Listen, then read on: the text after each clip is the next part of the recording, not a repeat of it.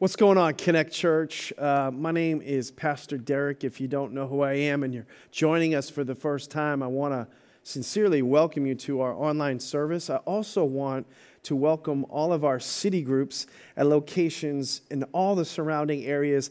All you city groups, I'm expecting a big shout. Come on, I hope you guys are happy to be together, gathering in different locations, coming together as a family. While we're so glad you're joining us online, it's just always better in person. And so I hope at some point in the near future that you will join us physically at any one of our locations. Just go to our website and you will see those locations under our event page and you can register. And we're meeting twice a month. Shortly, probably the first of the year, we'll be going to weekly services. Basically, a city group is just small church. And so until we can meet big, we're going to meet small. So we have small groups, and then we have small church where we gather together in those different locations. So happy to be with you today. We're starting a new series. I'll set it up like this for some of you that have been coming to Connect for a long time. Basically, there's sometimes we're in a season. And in that season, we have a series. That's kind of like a series of messages, and then there's a sermon. Well, the season that we're in is what we call Legacy at Connect. And this is where we're wanting to make a difference and impact the future, you know. And one of our core values is eternity, that there's more to this life than this life. And if there isn't, then we would just take all we have and do what we want with it. But God wants us to take what we have and do something more with it. And so we are in a season called Legacy. And then we're starting a new series today called In God We Trust. That's our series. And so this is part one. And the message is going to be entitled, Who is Your Master? And I'll unpack that as we get into that. But as we proceed, first of all, what a crazy time we're in right now, right? I mean, is everybody tired of watching, you know, all the election drama? And I just want to encourage you, if you get a chance, go to our website and listen to my Facebook Live Wisdom Wednesday. But one of the things I just introduced is while there are two kind of conflicting points of view, two parties, two political vantage points, you could liken it to two teams that have collided, and there's this battle. God has called us to be the third team. We are the officials. We have like a dual citizenship in this world where we're citizens of the kingdom of heaven and also citizens here in America. And God's called us, you know, to live by a different rule book, a different standard, to not necessarily control the outcome of the conflict, but do everything we can to bring peace and to manage it by a standard that God has established for us. So I want to encourage you to live like the third team. Live like you're an official in a very, very difficult and trying time. Check that out online. I promise it'll bless you in a big way. But as we proceed, the heart of this series is to help you realize kind of two things. First of all, how blessed you are. I don't know sometimes if we are mindful of that, especially when it comes to our resources. But I also want to prepare you because as we go into the season that we're in right now, there's a tendency to kind of have an acquire gone haywire, scenario. We tend to spend all that we have on things that don't matter. And in literally weeks sometimes or months, there's no even memory of them or their significance has been lost. And so I want to throw those, get those concerns kind of wrapped up, the fear and the excess. And I want to bring a more appropriate attitude and mindset where we're doing something with what we have to make a difference. And so as we go forward in this COVID craziness, by the way, here we are experiencing another COVID uptick, so I'm so glad that in our strategy and our vision, we can continue to meet in small groups, of course, under 10, but also in worship experiences around. So I'm super, super grateful for that. And as we go through this, man, are we going to get good at social distancing or what? We're just learning how to embrace these things and still be effective and still be in relationship. And by the way, you know who has social distancing mastered in our country today?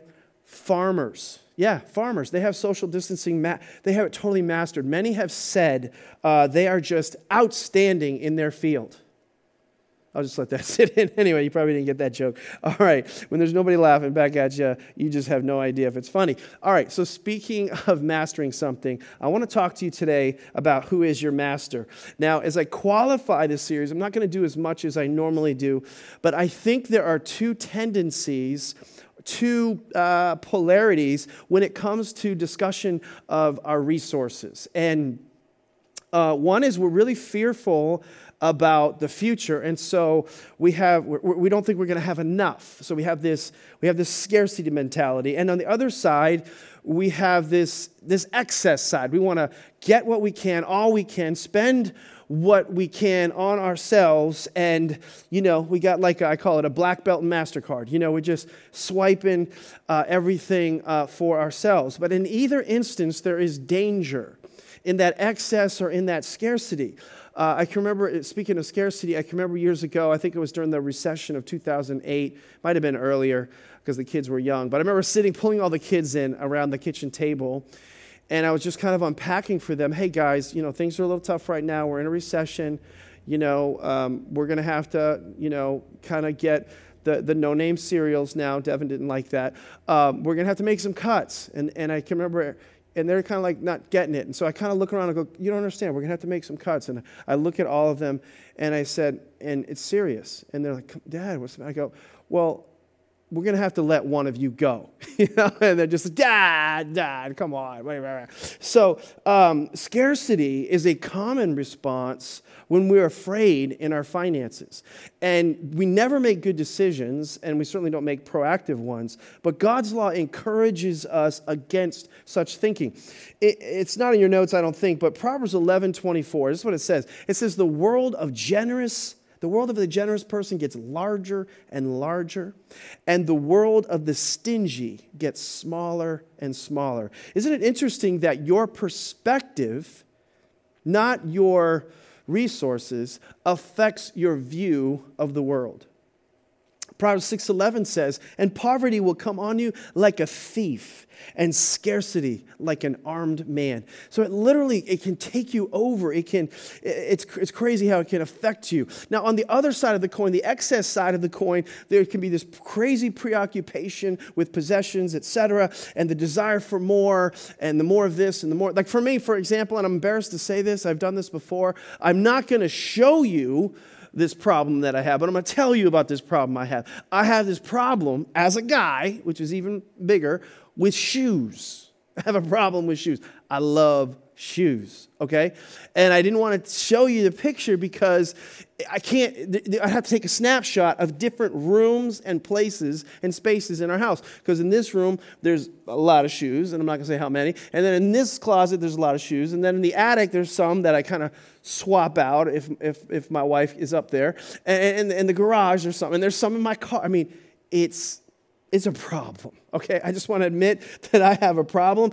And what makes it even worse is when I get up to this is where I'm like a girl this way, when I get up to try to figure out I can't decide which shoes to wear.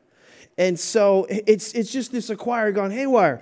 And I can't, and it's driving me crazy. Ecclesiastes 5:10, I thought I'd feel better confessing that, but I somehow feel worse. But anyway, Ecclesiastes 5:10 says, he who loves money shall never have enough.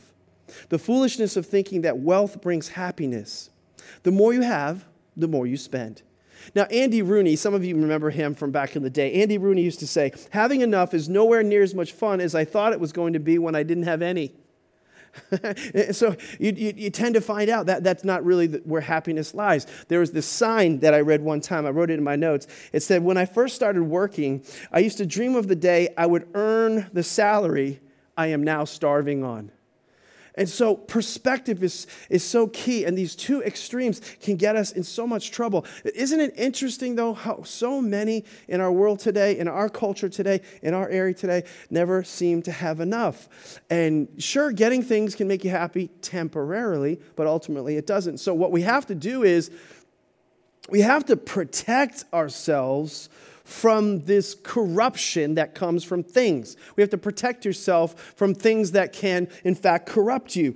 And the things that you have can take a hold of you. You have it, or does it have you, as it were? Because they can ruin you. And the Bible talks about this all the time. It's a tension, by the way, that you will have to manage all the days of your life, especially in a country like America. And so the practice that we should employ first is, we have to find ways, in essence, to monitor and manage those tensions. Monitor our heart and manage our behaviors. And Proverbs tells us this. You've heard this verse, but I'm going to read it from a different translation. The Today's Living Bible translation. It says, "Above all else, guard your affections," the things you love, "for they influence everything else in your life."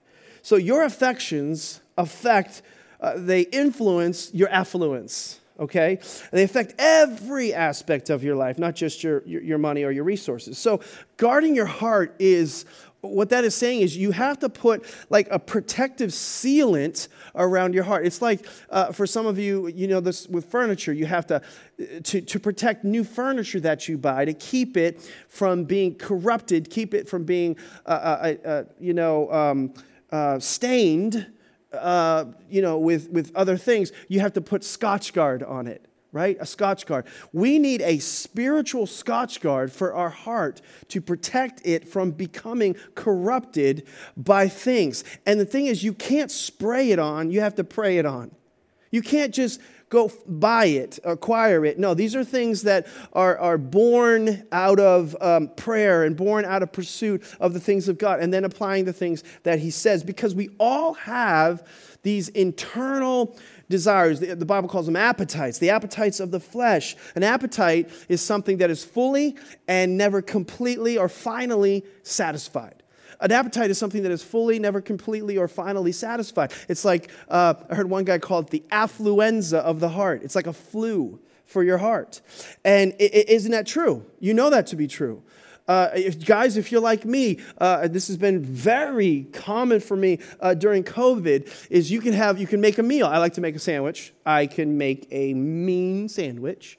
All my family wants the sandwiches that I make because I just don't whip things together. It's got TLC all over it. It's got the best condiments. It's got the best pickles. It's got the best, mayonnaise, these special kinds. It's toasted bread. It's the best kind of bread, right? It's double stacked. It's awesome, right? Is anybody salivating right now? Just the best turkey bacon, BLTs, whatever you want. Tuna sandwiches to die for, melts, all that. And so press sandwiches. I got to stop.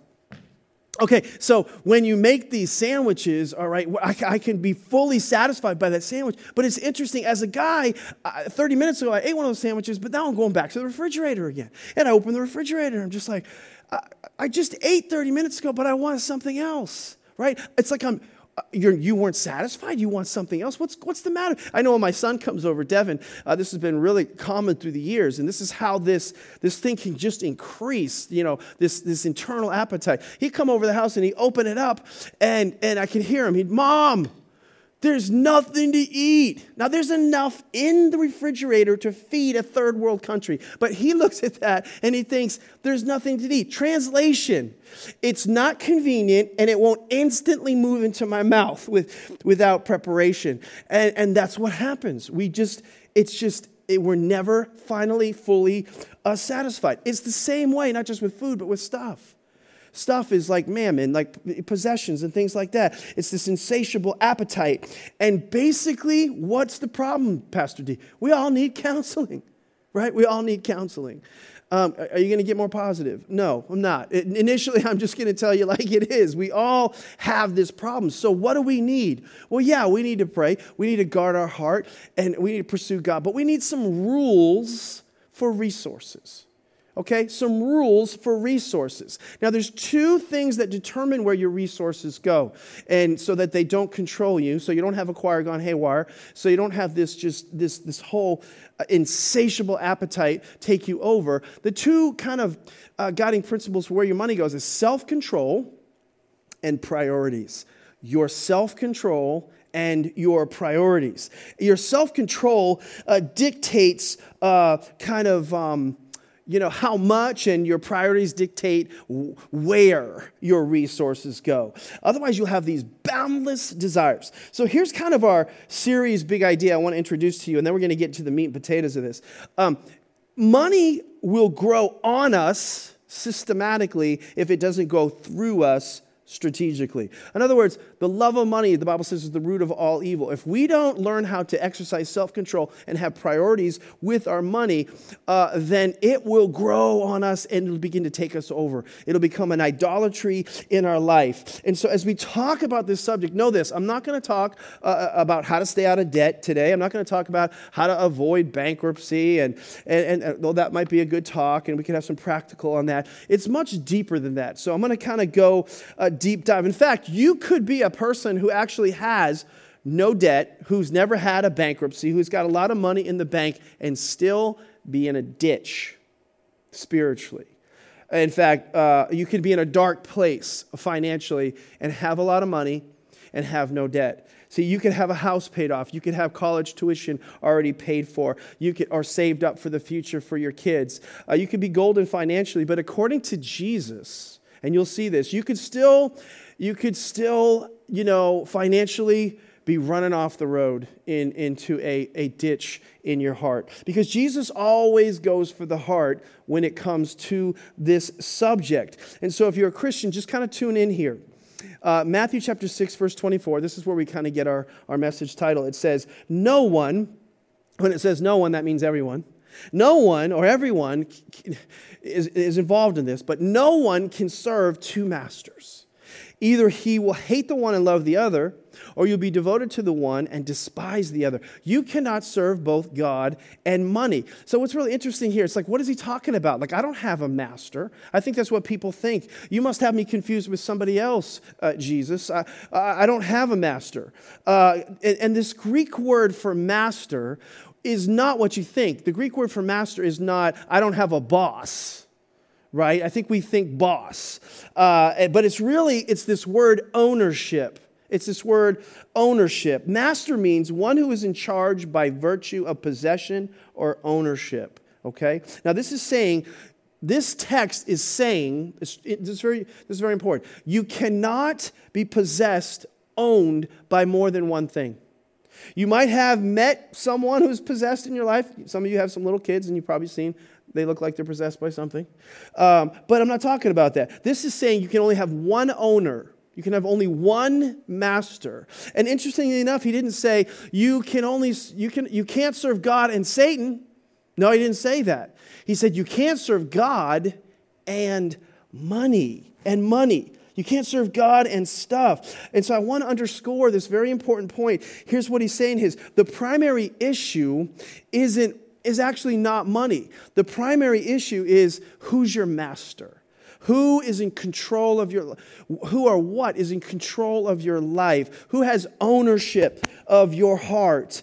And do we have money and stuff, or does the money and stuff have us? Do we own it, or does it own us? Do we possess stuff, or does stuff possess us? Are we using it, or is it using us? And so the reason we need to answer this question is because the chief competitor to your heart is your resources, according to God's word. The chief competitor between you and God, your heart for God, is your resources. That's the number one competitor. And without some resource rules, without some boundaries to how we live our life, then we will have this unbridled desire, this consumption side of us, or we'll have this unbridled fear, this hoarding tendency. These are the extremes.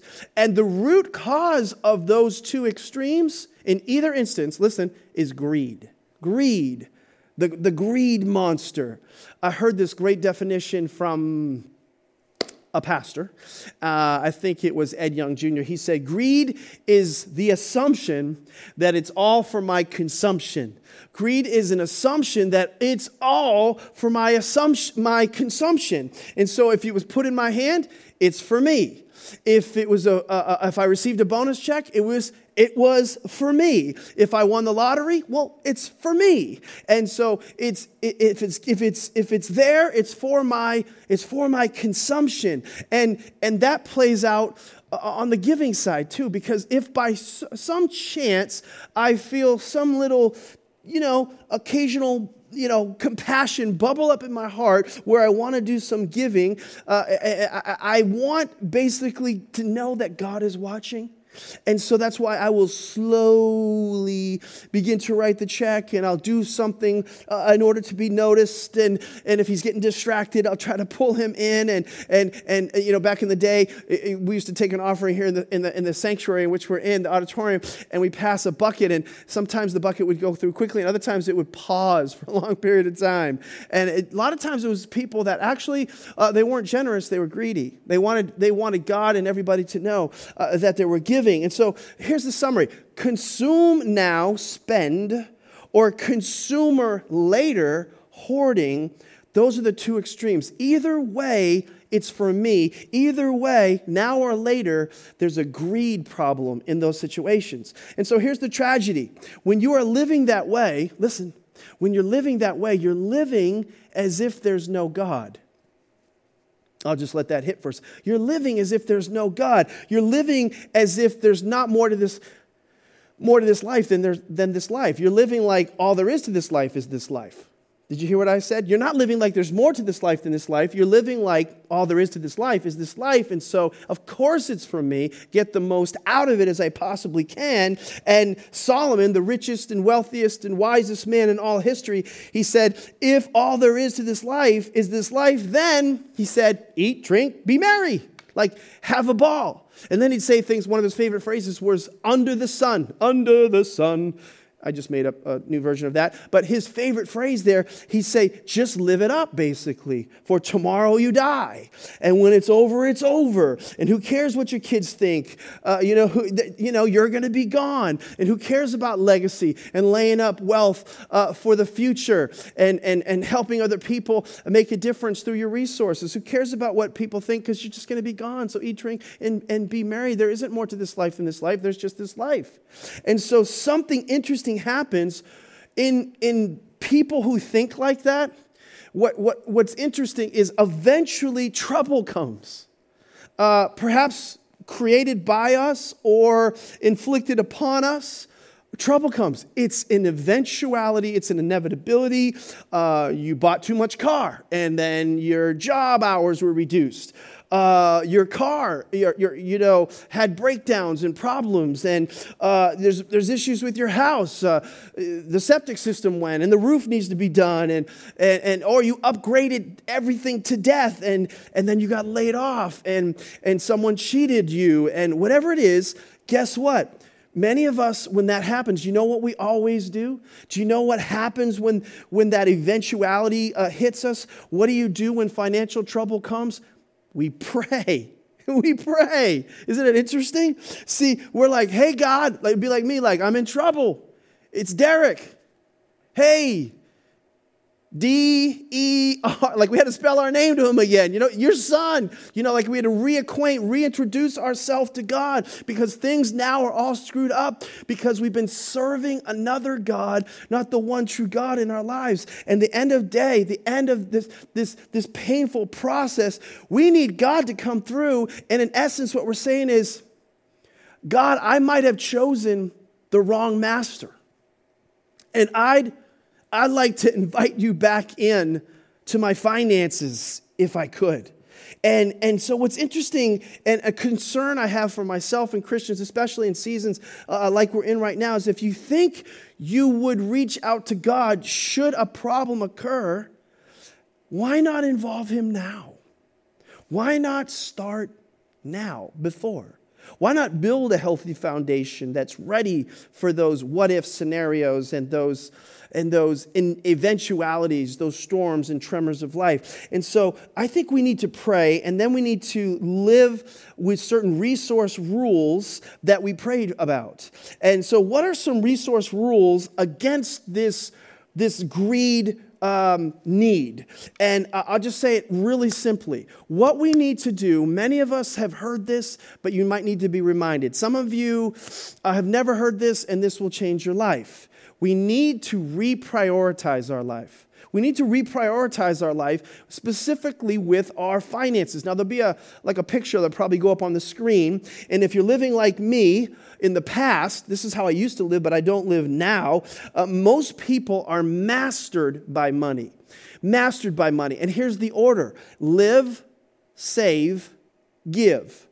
Live, save, give. So live is basically, it's the first two are about me. Spend all my money on me. Whatever I need, whenever I want it. If it's in my hand, it's for me. It's this consumption assumption.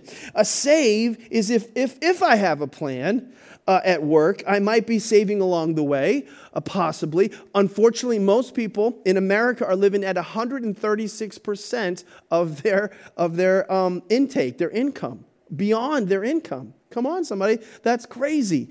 And then, should there be any left over? And if there is, and if I feel any compassion, or if there's a flood, or if there's a tsunami, or if there's a great commercial after midnight when I'm tired eating, consuming Ben and Jerry's, I might do something benevolent as well. And so this me first, me second, everybody else last, including God, wants where, God is last, and he's getting, if there is any, he's getting leftovers. When you live that way, if you are, you are mastered. You've revealed your master because you are living like there isn't more to this life than this life. You're not living with a legacy mentality. And so Jesus comes along in this text, and he basically says, I want to be, if you want me to be your master, I want to be your master, but you have to embrace my value system. And when you do, I'll flip this whole thing around on you, upside down, and I'll take care of you. So here's really the order according to the kingdom of God, and how we reorder our priorities to reflect that God is our master, is we flip it. We just go, give first, save second, live last. Knock yourself out after you've done those first two. So first, we give. We give to make a difference. See, people are what's on God's heart. All right? And I'll just say this with unapologetically. I'm saying this as a Christian at the moment, not as a pastor. And I'll qualify if necessary. But people are what God is all about. And the only institution on planet Earth that is 100% committed to people eternally, not just in the here and now, is the Church of Jesus Christ. Therefore, when you give, the best investment is the Church of Jesus Christ. Can I have an amen from some people out there, especially all the people that give? Because you know that to be true. Because you are not just making an organizational impact, which some benevolent giving does, but you're making an eternal impact. And this is what's so powerful about the local church. So to not have your money master you, but to master your money, you give first, you save second. Now, by the way, when you save, God even has standards for that. It's not just save enough so you can retire early. No, you actually should. The Bible says in Proverbs 13:22 that the wealthy lay up their wealth for the next generation, for their children's children. So I'm not just saving so I can retire. I'm saving for my children, and I should have a goal of saving for my grandchildren. See, God is always about legacy. He's always about the future. He's always about there's more to this life than this life and just me, myself, and I. God wants us to do more from, and when we do that, you're going to see what happens. And then lastly, live on the rest. Knock yourself out. Enjoy. Go on vacations. Have a nice car. Whatever. But this is the part. This conversation is when people typically get nervous, and if there was a lot of people in this room, there'd be all kinds of manifestations and tics and people rolling around and getting up, go to the bathroom 12 times during a 30-minute segment, and I get it. But I wonder how do you help people receive this? And so there's so many different ways to kind of communicate this, but I just thought of setting it up through the lens of a parent. a parent, and I taught our kids this principle, to give and to save and to live. In fact, I oftentimes monitor them when they get a new job, or I was just calling my daughter just to say, I just want to make sure you're still practicing the tithe and you're evaluating your income and making sure you're saving. I mean, I was just doing that today. And so why would a preacher tell his children to give first? Well, because I want the church to get my kids money? No. I could have just come in the middle of the night when they were kids and take all their money. They wouldn't have known anything. I could have made up a story, I don't know what happened.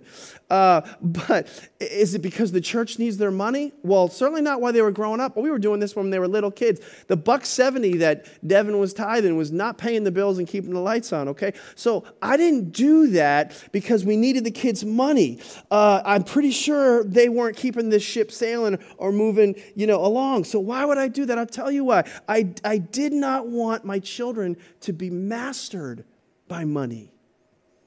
And that mastery, where money's mastering you, it leads to a life of independence. It removes God from the equation. You can't invite him into your situation and your circumstances, and you can't. It's hard for him to be there for you. And the only time you call him in is for emergencies. And until then, stay in your corner. And if I need you, I'll call you. I didn't want my kids living like that, and so I encouraged them to, above all else, to guard their heart and have that Scotch guard and that prayer life. And then I encouraged them to have these resource rules of give and of save and of live, because I didn't want them to choose things over peace. I didn't want them to choose stuff over people and relationships and marriage that works. By the way, that's one of the things I really encourage with all my kids. I was just talking to my daughter about that, like with her boyfriend. I said, I want to have a conversation, because I'm just being honest, I'm not giving my daughter away if he doesn't live by these principles, because I know what will happen, not only for him, but in your marriage and in your family and in generations to come, if we don't reorder our lives to reflect what many of us say we believe but are often not practicing. And so I don't want things to have them. I want them to be able to have things and be free. And so this habit of give, save, live ensures that they will not live a life independent from God. And so as I transition, I want to call all the campus pastors at the different locations down to the front, because we have not only an online experience, but we have an in-person experience going on right now. And so as you come, you can just get ready down the front there. But let me just wrap things up. The Bible goes on to say a little bit later, of course, God, we already read that it says you can't serve God and money, right, in Matthew 6. Then a few minutes later, in this sermon from Matthew 6, he says this. He says, so in light of that, basically, do not worry. Do not worry. Because, see, the fear part, that's real for a lot of us. Do not worry, saying, what shall we eat? Back then, by the way, they had no refrigeration. They had to get a meal every day. Grocery stores every day. What shall we drink? Or what shall we wear? Clothes were crazy expensive back then. And God didn't want them to worry, because he knew that their priorities would shift, and he knew that they would close their heart and they would close their hands. Verse 32, he says, for besides that, the pagans, they run after those things.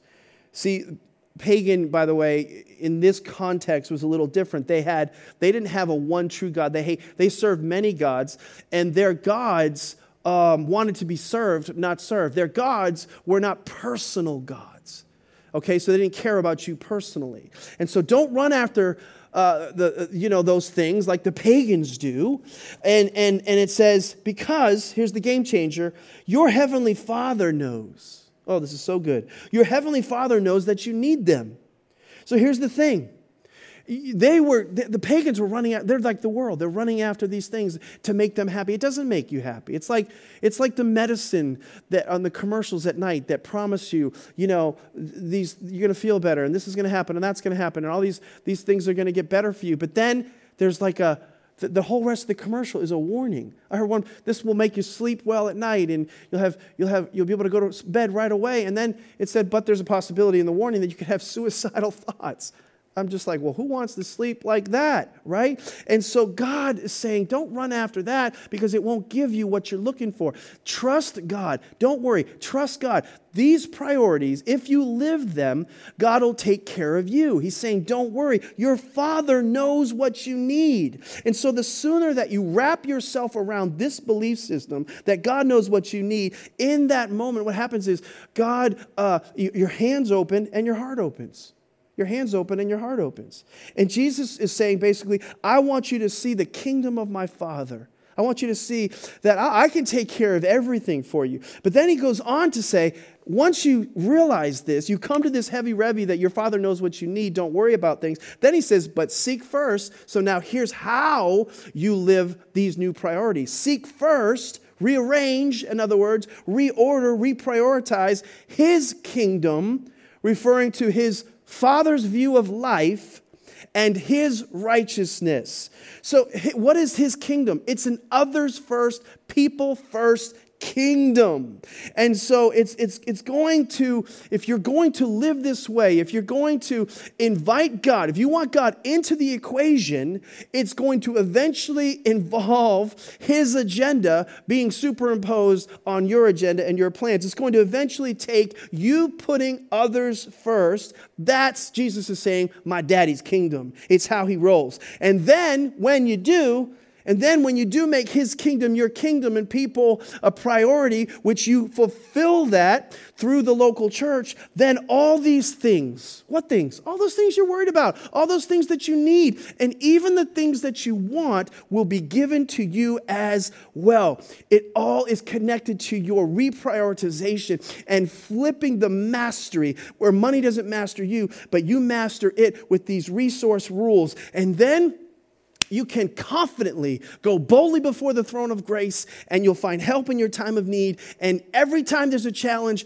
God, you can invite him without any fear. You don't have to reacquaint yourself, reintroduce yourself. God will be there for you because in summary, it's all about putting God first and me second. It's all about saying, I've said this for years, when you make his agenda, he'll make your agenda his. Can I have an amen from everybody out there? Now listen, wherever you are, listening online and listening in some of the locations in the different cities that surround us, I just want you all to close your eyes right now. I want to just have a moment where we let God do a little surgery on your heart. Because listen, my words are insufficient to communicate the significance of this sermon, this little talk. Because that's all it can be. It can go one ear and out the other. I just want to ask you this question. Are you willing, wherever you are, every head bowed, every eye closed, are you willing to reorder your life to reflect his will in your life, in your finances, in your resources? Are you willing to ask God to show you how to exercise self-control and to bring those godly priorities back into your life? And will you allow it to open your heart? And will you allow it to open your hands? If that's you, I'm just going to pray for you. Right wherever you are, you can even put your hand on your heart as a sign that you are responding physically to something that we're asking God to do spiritually. So, Father, for every person within the sound of my voice, I pray that you do a surgery through technology, wherever they are, through this message, Lord. I pray that you supernaturally, you just go into everybody's, you get in everybody's business, because, you know, we sometimes tell people to mind your own business, but our business is your business. And so we invite you into our heart. We ask you to just go ahead and poke around in there and show us where we need to change. Show us where we need to make some alterations. Show us where we need to reorder our priorities to reflect kingdom values. Lord, I pray you do a supernatural work in my brothers and sisters and young and old. And Lord, I pray that it would manifest in an open heart, in an open hand, in Jesus' name. Now, if you're here, there's a campus pastor right in front. And so whether online or in person, if you know that you're far from God, you're distant, I would say more formally, you're disconnected. Like you're not confident that you are okay here. And maybe that's because you haven't established a personal relationship with Jesus. I'm not talking about going to church. I'm not talking about religious practices. I'm talking about relationship. That relationship is made possible when you not just invite Jesus into your finances, you invite Jesus into your heart. And one of the ways you can do that, the Bible says in Romans 10, we confess with our mouth and believe in our heart. And so I want to encourage you that you may already believe Jesus is the Son of God. You might already believe that he died for your sins on Calvary 2,000 years ago, but have you confessed it with your mouth? If that's you today and you've never done that, I want to give you that chance. I'm going to lead you in a prayer. And so again, wherever you are, when you pray this prayer, just mean it from your heart. This prayer won't save you, but meaning it and believing it in your heart will. Just say this with me. Everybody who believes this, who needs this, wherever you are, say, Jesus, today I receive salvation that was made possible for me 2,000 years ago. I receive grace by faith, this supernatural gift. Because you died on the cross, I don't have to pay for my sins. I accept what you did for me as payment. I thank you for that. And I pray in Jesus' name that I could live my life for you, that I could surrender my heart and my life to you. You are not only Savior now, you are also my Lord. I make you the master of my heart in Jesus' name. And everybody who said that and everybody else say amen and amen. Hey, listen, if you just made that decision, you can raise your hand right in the chat there online. If you made that decision in a city group, just raise your hand with every eye closed, every head bowed in the city groups. Just keep your eyes closed. Just raise your hand so that the campus pastor can see you and acknowledge you. And I want to encourage you to tell somebody that decision you made, whether online or in person. And so there's going to be an opportunity for you to let the campus pastor know, and they're going to lead you kind of in the next path, the next step. We have a gift for you, and that's going to happen at the city group. So just talk to the campus pastor. We want to help you on your spiritual journey. And online, if you would just text CC saved to 97,000. When you text that, we're going to send you also a gift called What's Next to help you on your spiritual journey. I hope this message blessed you. I'm so excited for those of you who made that decision, and I hope to see you at a small group or a city group real soon. God bless you. We'll see you soon.